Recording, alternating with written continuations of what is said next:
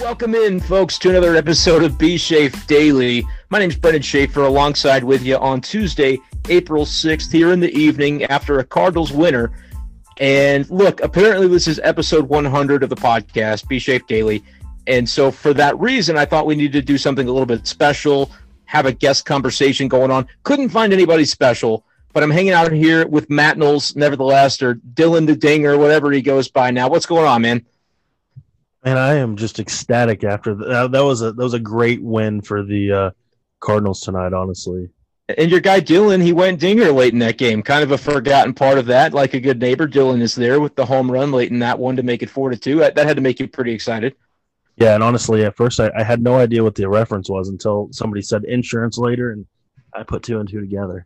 Oh, yeah. I love, and I tweeted that out at BShafer12. That's my favorite kind of line to do to reference insurance. Like it's State Farm, right? I think I have State Farm, so that's me. Yeah. So that I can use that. Not an ad, but maybe someday. Yeah. Not the way I drive though.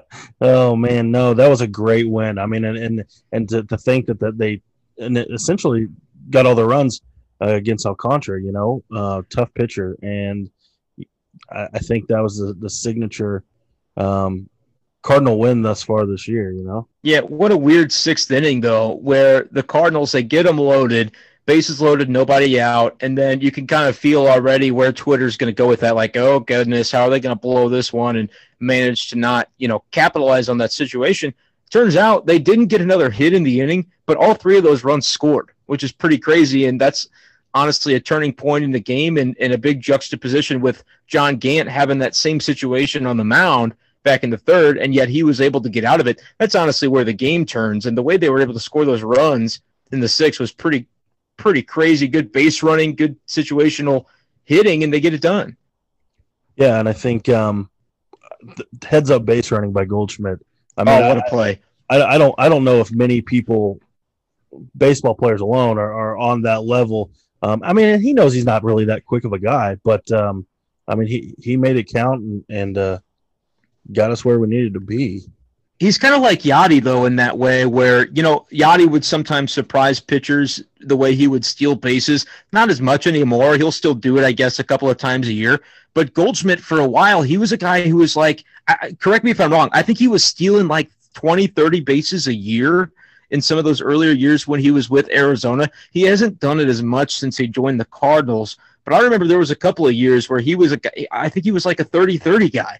And so maybe not the fastest, but as good of a base runner as Yachty, if not better. And the way he read that, it was perfect the way they had the overhead camera set up on the Bally Sports, because you could totally see what Goldschmidt's eyes were doing. If the third baseman in that spot was going to look back in his direction, that's fine. He was going to beat him back to the bag, and then the guy wouldn't have been able to throw the runner out at first. Once he goes to first, though, Goldschmidt knows he's got to make it, and he ends up doing it. It was really cool to watch. Yeah, I mean, he got that 30-30 in 2016, actually. Yeah. But, I mean, granted, age is a factor, and you're going to slow down. But, yeah, there for a while, double-digit steals every season. But great heads-up base running, and I really think that really set the tone for that inning and got one more running until that Dylan Carlson home run. Did you notice earlier on in the inning, before the Goldschmidt run, when Edman scored his on the wild pitch, and I tweeted this out because I saw somebody mention it in the replies to Zach Silver, MLB.com writer, the fact that the umpire called that pitch a strike on the one that Edman scored on the wild pitch. And so I had to take a screen grab of that, where the umpire's standing there pointing his finger to the side like strike one, and everybody else in the image is like running around like a chicken with their head cut off. The Marlins guys are trying to find the baseball, and the batter's getting out of the way so Edman can come score the run. That was kind of crazy. But you mentioned it, yeah, with Goldschmidt setting the tone for the inning. It's just the fact they didn't get a hit. That's what's so crazy, because to me, that's what you're usually worried about. Like, nobody's going to come through with the big swing. Nobody really did in that case, but just situational baseball. That's kind of what the Cardinals pride themselves upon. And so Mike Shildt was pretty happy about that after the game. Well, yeah, absolutely. And then you have, Alcantara throwing absolute crazy all game. I don't know how strikeouts he ended up with, but he got everybody but Carpenter. I know that, including Justin Williams. And that was his time to shine, and or that was the Cardinals' time to shine. in that inning, and they absolutely took advantage of it and brought home the win tonight, thankfully. Here's a question for you. I'll put you on the spot. Watching the way Alcantara was pitching earlier on in that game, I was kind of going down the rabbit hole, and I tweeted out some stuff about like the 2016 Cardinals prospect rankings. Like, looking back at the guys they had and the guys they've gotten rid of, you think about Luke Weaver, Alcantara is certainly on the list, Zach Gallen, somebody that probably not a lot of Cardinals fans were high on, aware of at the time when he was with the organization, has turned into a total stud now that he's with the Diamondbacks. Which is the guy that you as a Cardinals fan are like, oh, man, that's the one that got away more so than any of the other ones? Because for me, if I'm watching, I'm thinking Alcantara tonight. I mean, he could have a huge season the way he looked tonight. Well, pitching-wise, and I mean, I know it's... Yeah, stick to the pitchers for this. I know it's fresh, but I really think, and I know he might have some trouble in Colorado, but I think Austin Gomber is going to be the guy that we look back on and think, whoa, that's interesting. I know. And you saw he walked like 7 at his first outing, right? And it was rough, but I think we're going to look back and go, man, and I don't know how his curveball is going to play in Colorado, but I mean, I had high hopes for him coming into this season, especially after what we saw last year. I had real high hopes, but it was kind of funny to me because, I mean, just watching, I mean, a lot of these guys that Alcantara was throwing to, they played together in the minors, and you just wonder if those conversations ever come up. But I don't know who's your guy in that. It's got to be. I mean, Alcantara is out there firing 99-mile-per-hour bullets like into the 5th inning, and again, it could be some of that experience familiarity factor, but he had a really good start his first time out as well. He looked really good last year in the shortened season, which I know a lot of that people say, well, how much of that can you expect to continue when he has to throw 32 starts instead of, 14 or whatever he did. I think this guy's going to be a stud, though, and I was trying like heck to get him in some dynasty leagues for fantasy this offseason, and there's really only one league with a dynasty component that I actually got him, and I think I drafted him at too high of a price to really keep him. But not if he keeps pitching like this. I get the Austin Gomber play because that was a guy that I held on to in a dynasty. I'm a guy, fantasy baseball, I know you're kind of a little bit into that too. I end up keeping Austin Gomber probably over some higher-rated guys if you look at, like, rankings, because I thought the same thing. I thought this guy's going to end up being, nobody's going to complain about getting Nolan Arenado. I get that, but especially this year with the Cardinals, you look at the fact that Ponce and John Gant are in your rotation right now, you could look back and say, maybe they could have given somebody else. That's a guy they could end up missing, especially a left-handed arm in there in the rotation. But I think Alcantara, the fact that he's finally kind of hitting on some of his potential, and look, he had potential with the Cardinals when they had him, and Mike Schultz, an interesting guy to have perspective on this as well, because, he's coached throughout the minors, manager throughout the minors, and then, been everywhere within the organization. And what he talked about tonight was, how good he looks, obviously, but that his command is so much better. Like, he wasn't trying to rip on the prospect that he used to be, but it's clear that Alcantara has made some leaps since the Cardinals traded him away. For me, and Zach Gallen's a guy that could strike out 200 a year when healthy. He's on the IL to start this season. But I think Alcantara is going to end up being the guy for me. He just looks nasty. And did it last year, too, and pitched in the playoffs against the Cubs. I think he's going to have a really bright future. He's only like 25 years old, too. Yeah, absolutely. I thought he was off the table. I thought you were, I guess, signaling towards the other. Oh, no. I just brought it up because I wanted to talk about him. Well, if it's not him, and no offense to Gomber, who I think can do it, but I have to kind of pay deference a little bit to Zach Gallen, who's already done it. And I'm just impressed by the guys that can miss bats the way that Zach Gallen has done. And I know that Gomber can rack him up too. But there's going to be maybe a little bit of a get-to-know-me period with him in Denver. And so I don't know if we're going to see the return on the investment just right away for the Rockies. But Zach Gallen, and it's hard to be too upset because I remember and I retweeted one of the old trade polls tonight that said something ridiculous. It was like Alcantara and Flaherty and Gomber for like Chris Archer and Alex Colomé or something. And so that would obviously be a regrettable move had the Cardinals made it back then based on what those guys have turned into. But even when the Cardinals did end up trading Zach Gallen, I was like, whatever. This is kind of a move the Cardinals need, and they got extra pitchers, right? And we said they've got extra pitchers, I think, enough times until they ran out of the extra pitchers, and now they're it's not that they're scrambling. Like, they feel okay about Gant and Ponce, and honestly, even though they didn't go deep, both of those guys had two of the better turns through the first turn in the rotation here with Jack Flaherty then taking the game tomorrow. It's just kind of interesting perspective to look back on and say, all these guys the Cardinals didn't have room for in their rotation. Marco Gonzalez is another name that we haven't brought up. Zach Gallen, Luke Weaver, Sandy Alcantara, pick a fifth one. Lance Lynn, that's kind of cheating because he left in free agency, but that's a heck of a rotation of guys that were under control for the Cardinals, aren't anymore, and are out there having success as starting pitchers elsewhere. It's just like the Cardinals were never going to find room in the rotation because they liked Flaherty a little better, understandably. They liked Dakota Hudson a little better. When healthy, he's proven to be a guy in that upper echelon as well. It's just kind of crazy to think about the way the injuries have kind of piled up and manipulated themselves to the Cardinals rotation this year to where you're like, oh, yeah, there's some guys in the rotation that maybe I would rather have this or that guy. Yeah, I mean, I totally agree with that. I mean, even like looking back now or looking at now on Marco Gonzalez's stats, you're like, man, I hated to see that one, get away. I didn't even hate it when it happened. Like, no. But like, I remember my thought process specifically was, okay, I think this guy is a major league starter. And, whatever the names were at the time, it was clear to me that he was like guy number 6 or 7. And so it was like, he's going to get stuck in that limbo in St. Louis. You might as well get something for him. Tyler O'Neill was a back-end top 100 prospect. The idea of having a power bat was tantalizing. I don't think it's fair at this point to say Tyler O'Neill hasn't panned out, but he certainly hasn't emerged yet to be that kind of consistent middle-of-the-order bat over the course of a full season that I think you'd like to have seen. Marco Gonzalez has already got himself a contract, like a new contract, and he's set up. So, still kind of waiting on the return on that investment if you're the Cardinals. Yeah, and I mean, Gallen, you kind of got to look over that one because he got a power hitting, excellent defensive and heads up base running first baseman now. And Gomber, I mean, like I said, with him, I kind of wanted to see him in St. Louis again this year because I had high hopes for him. But I'm not sure if that Big 12-6 is going to play well in Colorado. But man, he's just one guy that I had high hopes for this year. So sure. Yeah. And he could end up having a really fine season. We'll kind of have to wait and see how that plays out.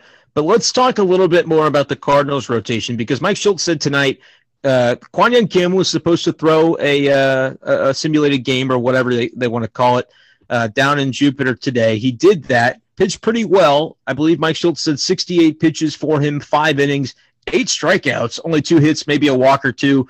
Schultz was kind of rattling that off from memory. But basically, things seem to be checking out health-wise for him.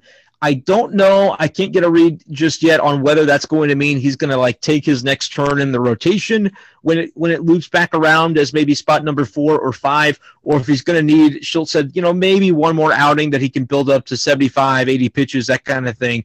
And he would end up doing that probably at the alternate site. He's going to come north with the Cardinals because Jupiter, not that far from Miami, and that's where the Cardinals are right now. They're going to get him there, and he's going to travel with the team, I think is the plan.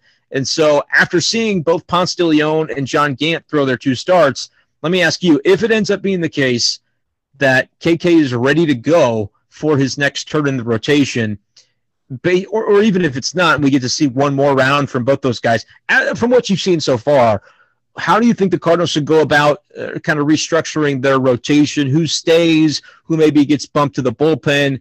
Who maybe gets shipped out if they have to make those kind of roster moves? What do you think is going to go down there? Well, I mean, if KK doesn't come back to the rotation and we're going back to the same 5, I mean, sure. For me, honestly, it's tough with the combination of Gant and Ponce because, I mean, from what I saw yesterday, it just seemed like, the majority of the pitches that Ponce was throwing were fastballs, which is concerning to me. He threw 83 out of 93 four-seam fastballs. Yeah, yep.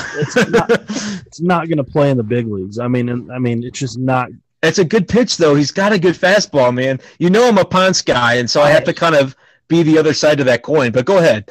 Yeah, I mean, I get it, I do, but I mean, especially if I would say, I'm guessing it'd be Milwaukee that would see him next. I mean, it's just going to get abused. That could be tricky. Abused. Yeah, and I just yes, he's had the most complete quote unquote outing of any Cardinal pitcher so far, but I just don't see that playing much. Now, in a long relief role, if KK does come back sometime in this next series, I absolutely would have the possibility of Ponce coming out of the pen. But that would be the one that I would have to probably say, I don't know. But I mean, even tonight, I felt like Gant had some control issues. It's been rough. So it has been rough in that the guys that you thought you were going to be able to count on for strong outings, Flaherty, Waino, didn't necessarily come out with those. For me, the Waino one was totally just a fluke because of all the weird, weak contact that he gave up in that inning, and Schilt eventually just decided to pull him. But then the back end guys, they only give up 1 run each, or 2 runs, I guess, for Gant. And so, they're kind of making their way through, grinding out these outings.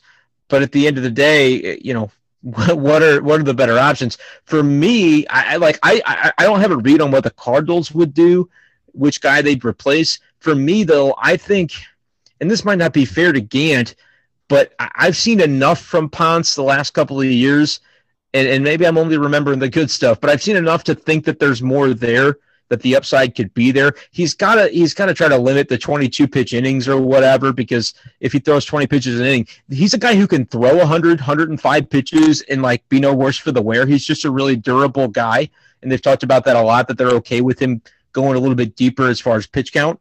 But if you're throwing full counts to every batter, and then you only throw fastballs, so they're going to foul off a lot of pitches, you're going to go deep into those innings. It's kind of hard for imagining a guy like Ponce being able to go 6 or 7. But you mentioned Gant has some of those similar problems as well. I'd like to see Ponce remain in the rotation.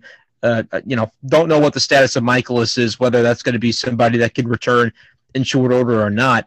But for me, I think the upside as a reliever, and this might be working a little bit backwards, I think it's higher for Gant, given what he's done in that role the last couple of years. I don't think the Cardinals need another long relief guy, and that sort of feels like where Ponce would fit, because every time we've said, hey, what do you think about Ponce as far as a late inning guy, closer type play?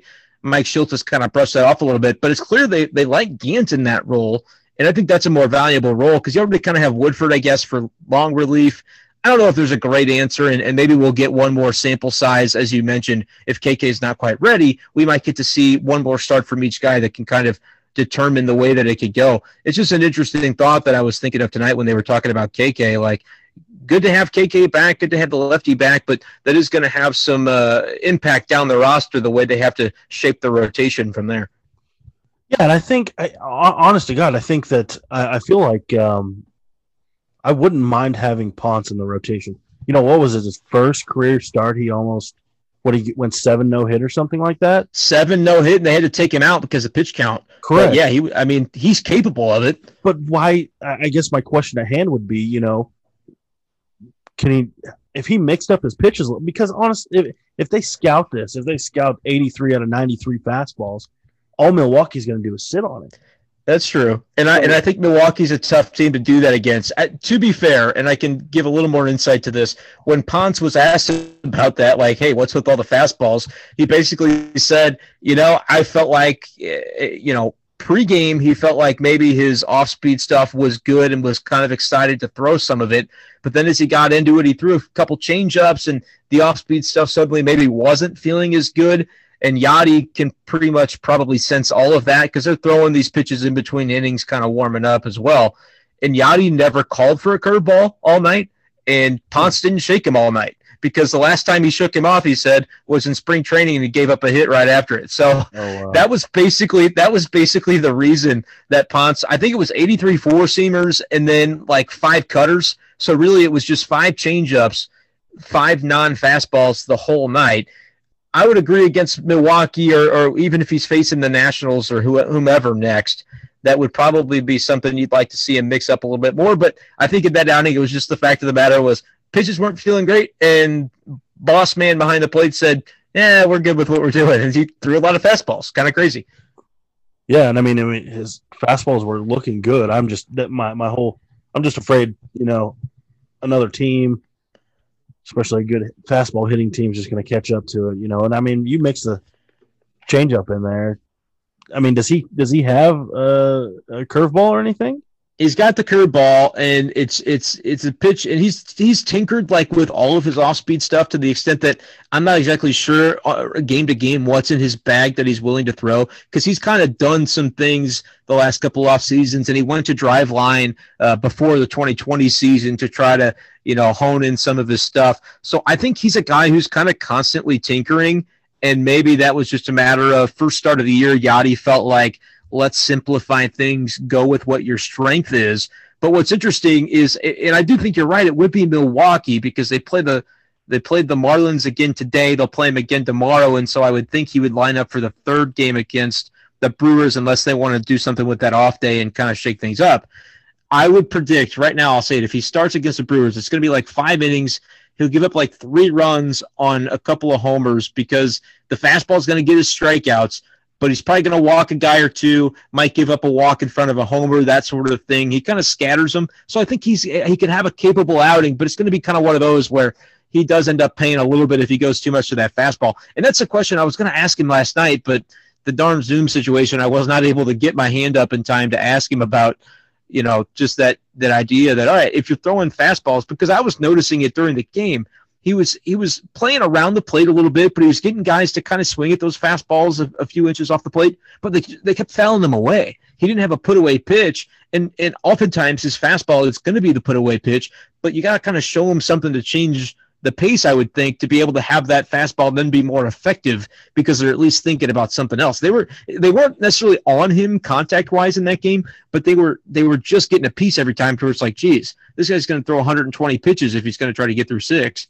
Yeah, but I mean, he used this tool that worked, and out of the 5 guys we've seen, he had the best outing, if you will.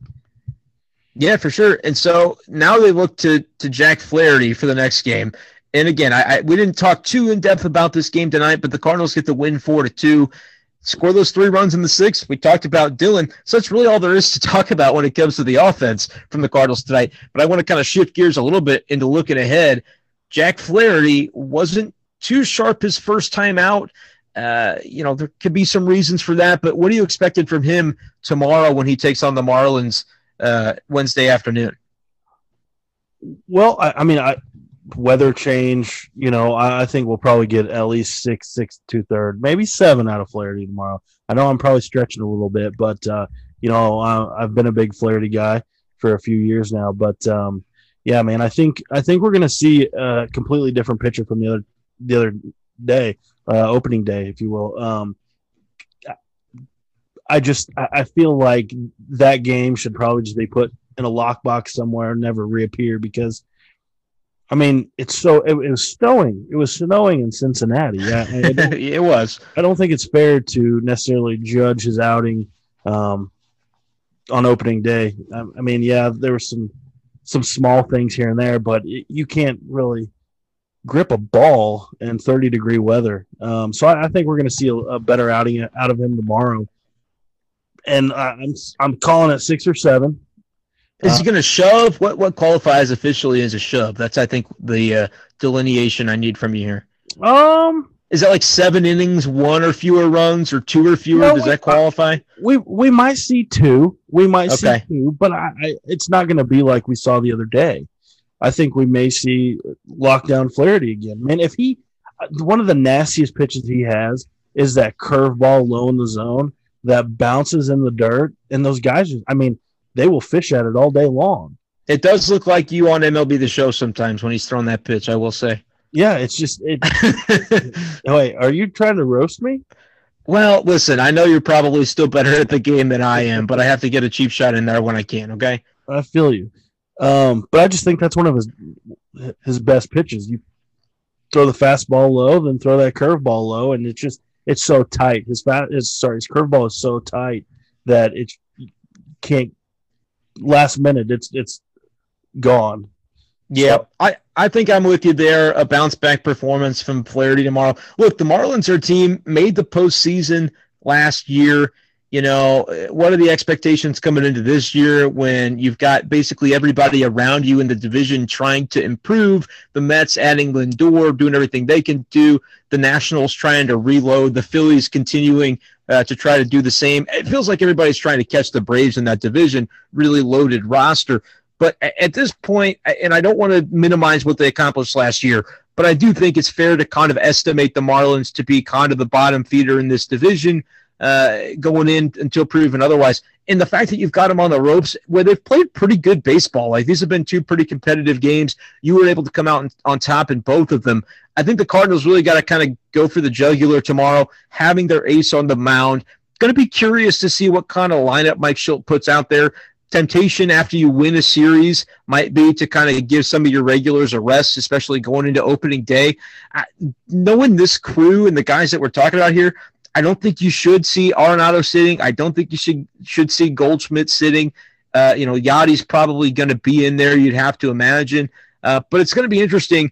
Matt Carpenter, the only guy not to strike out tonight, as we mentioned, is he potentially going to get a start at like first or third tomorrow and really shake things up? Because Twitter was so upset tonight when the lineup came out and it was Matt Carpenter batting fifth. And so I'm just curious what could happen tomorrow with the lineup if as Carpenter had a decent enough showing, didn't get a hit, but held his own to the plate. If tomorrow maybe there's another little wrinkle in there from the manager. I think if the wrinkle is in there, I don't think you're going to see it at third base. I think you're going to see the potentially Edman move to shortstop and DeYoung given a day off. Oh, that's interesting. Okay. I don't think other than that you might see the late inning situation like we did tonight where they shuffled things around. But I think the Cardinals. I honestly I'm with you on that. I think the Cardinals are going to go for the sweep. I mean, right now it is early, but at the same time, I think they're absolutely going to go for the sweep tomorrow. And if they're up decent, even a handful of runs, I think you might see some of the better bats pulled from the lineup to give them some rest and shift things around a bit. But I think at this point in time, I think if there is an adjustment to what we've got now, I think you may see DeYoung given a day off, Edman shifted to short, or I mean, even if they don't go with Carpet second, they may put Sosa out there at shortstop and see what can get done tomorrow with that. But that would be my only candidate, I'd say, for a day off tomorrow. All right, I'm not going to call DeYoung sitting, though I know that he's a guy you haven't been super high on, especially with him batting cleanup, talking about the strikeout rate and maybe wanting somebody with a little bit more, consistent power, contact-oriented in that spot. I know also who you're thinking of when you say that. You want Dylan batting fourth, you'd bat him lead off, you don't care, you just want him batting higher in the order. I don't think it's even it's not even the number, the spot where he's at in the order. It's just a simple fact of there's nobody protecting him that low. And like last season, that first round he got called up, I was hyped, and they batted him so low in that lineup. And then, he wasn't doing anything. He went down, came back up, and he was hitting higher, and he was looking like a different player. And, I'm not saying that the kid shouldn't hit, but at the same time, give him a little bit of protection and you're going to get more value out of him. And I'm not saying that Carlson should absolutely hit fourth right now, but give him something other than the pitcher spot or other than, a Justin Williams who, hasn't really broke out yet. If Williams was hitting the cover off the ball, okay, cool. But right now, I think Carlson definitely should be shifted up a little bit. Just see if he can get it going elsewhere. Yeah, I wouldn't even mind him batting above Tyler O'Neill. Not that O'Neill didn't have a great spring. He did, and he's got the home run already on the season. Dylan, though, of course, has a couple to his credit now. I don't even, even the number 5 hole, I don't know if batting, and I'm not super big into the notion of protection. I do think there's some merit to it, but I don't want to go as far as to put somebody like Carlson, which I think he could be great in this spot, but in the 2 hole instead of Goldschmidt, because I was kind of keen on, ever since they got Arenado, I was thinking, man, get Arenado batting in the first inning at number 3, get Goldschmidt, who had a ridiculous OBP last year, right ahead of him. I think that's a recipe for some magic. We'll see how Tommy Edman does as the season goes along. I think having Carlson a little bit lower, like a 5 or a 6 or even a 4, like I legitimately think end of the day, Carlson ends up being this team's third best hitter. And so I would just go ahead and bat him fourth, not because he's like a traditional cleanup slugger type, but because he gets to bat more often at that point in time. And I'm okay with Edman batting leadoff kind of until further notice, but leadoff is something Carlson's done too. And if at the end of the day you want to put him 1, 2, 3 and have him leading off in front of Goldschmidt, Arenado, I think that's a super stacked top of your lineup. But then maybe you need to go trade for like Joey Gallo or something to figure out having some punch in the middle. I don't know. Well, I like the idea, and I know people will turn against this because some people, for some odd reason, don't think that he can do it. But I actually like the idea of maybe hitting Carlson in front of Yadi. And I say that because Yadi is put the ball anywhere. He will put the ball literally anywhere. Carlson has a great eye on the ball, and he'll get on base. He's got a little bit of speed on him too. And Yadi can hit for power, hit the gaps. He can throw the bat out there and get a single. And I just think at the end of the day, you need somebody behind Carlson that is going to get him around the bases more. And, I mean, Yadi is that guy. I think right now Yadi's the third best hitter on this team. Okay, I could live with that. I would say then that would put, for me, it would be like Carlson in the 5 hole, Yadi remaining number 6, O'Neill probably slide down to 7, which I guess that's where he was tonight. And I think that's fine. O'Neill is another guy, though, who could probably benefit from, quote unquote, some protection. But at the end of the day, whoever you are in this league, you're going to have to be able to hit all the kind of pitches that they can throw at you. But I don't mind that. In front of Yadi, I don't think that would be anything crazy. But when Carpenter's in there, it's kind of like the Yadi paradox where neither of those guys I feel are going to be in the 8 or 7 hole. And so by merit of, less experience, whatever it is, Carlson ends up sliding down to 8 tonight. But hey, the fact that he truly is such an even-keeled guy, it probably didn't even faze him. Like it's kind of alarming how similar he is in that way to like Goldschmidt, where he really doesn't care about any of the extra stuff. He just wants to go play. And he hits a homer from the 8 hole tonight, which I think is really indicative kind of the mindset that your guy brings to the plate. Well, not only that, but he, second home run, hit one from the left side opening day, right side today. Yep. And I had this conversation with somebody yesterday, his left side being stronger, I feel.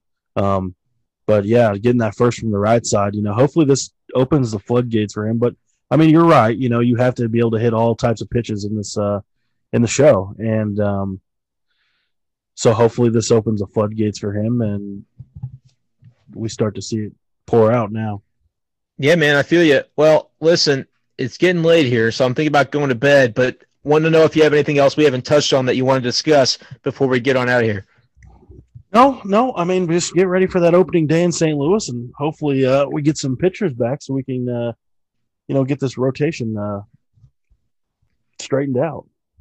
Yeah, for sure. Well, as always, as I do before the end of each show, wanted to remind you that you can subscribe to Be Safe Daily. Would recommend that you do so. Check us out over on Apple Podcasts, Google Podcasts, Spotify, any of the other spots. You can head on over to anchor.fm/BeShafer12. Click on the More Platforms tab, and that'll be a list of everywhere that you can reach the show. And if Matt Knowles wants to drop a little love for Turning 2, I guess that would be all right, too, since this is kind of a specialty, my 100th episode, your probably 3rd episode, whatever. But what you got going on? Where can you find the show? This is episode number 11. But anyway. My bad. Obviously, I've not been listening. Whoops. Yeah, correct. No, but you can catch the Turning 2 podcast on iTunes, Google Podcasts, and Spotify. I'm not as broad as Be Safe Daily yet, but yeah, episode number 11. We'll push for that episode 100 sometime. Hey, it's good to have goals. Well, listen, it's been fun catching up, man, and I'm sure we'll do it again in like a couple of years, okay? Yeah. Thanks for listening, everybody, and this has been the latest edition of Be Safe Daily /Turning 2. We'll talk to you next time.